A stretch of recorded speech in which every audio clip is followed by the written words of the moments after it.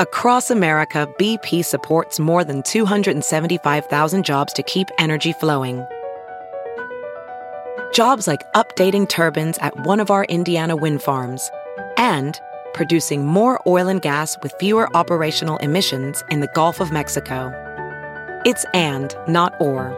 See what doing both means for energy nationwide at bp.com/investing in America. This is Merriam-Webster's Word of the Day podcast for Wednesday, April 2nd. Brought to you by the new Merriam-Webster's Advanced Learners English Dictionary, designed for students and teachers of English as a second language. Learn more at learnersdictionary.com. Today's word is hirsute, spelled Hirsute.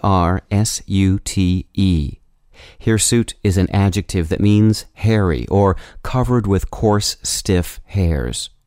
Here's the word used in a sentence. Turner wore a hirsute mask as part of his werewolf costume for the school play. The word hirsute has nearly the same spelling and exactly the same meaning as its Latin parent, hirsutus.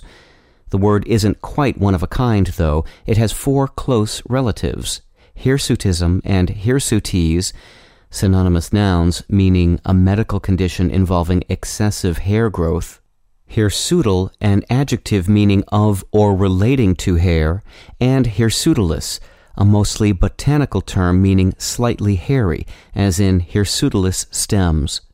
The latter three are not especially common, but are entered in our Unabridged Dictionary. I'm Peter Sokolowski with your Word of the Day. Visit the all-new learnersdictionary.com, the ultimate online home for teachers and learners of English. A free online dictionary, audio pronunciations, custom study lists, and interactive exercises are available now at learnersdictionary.com.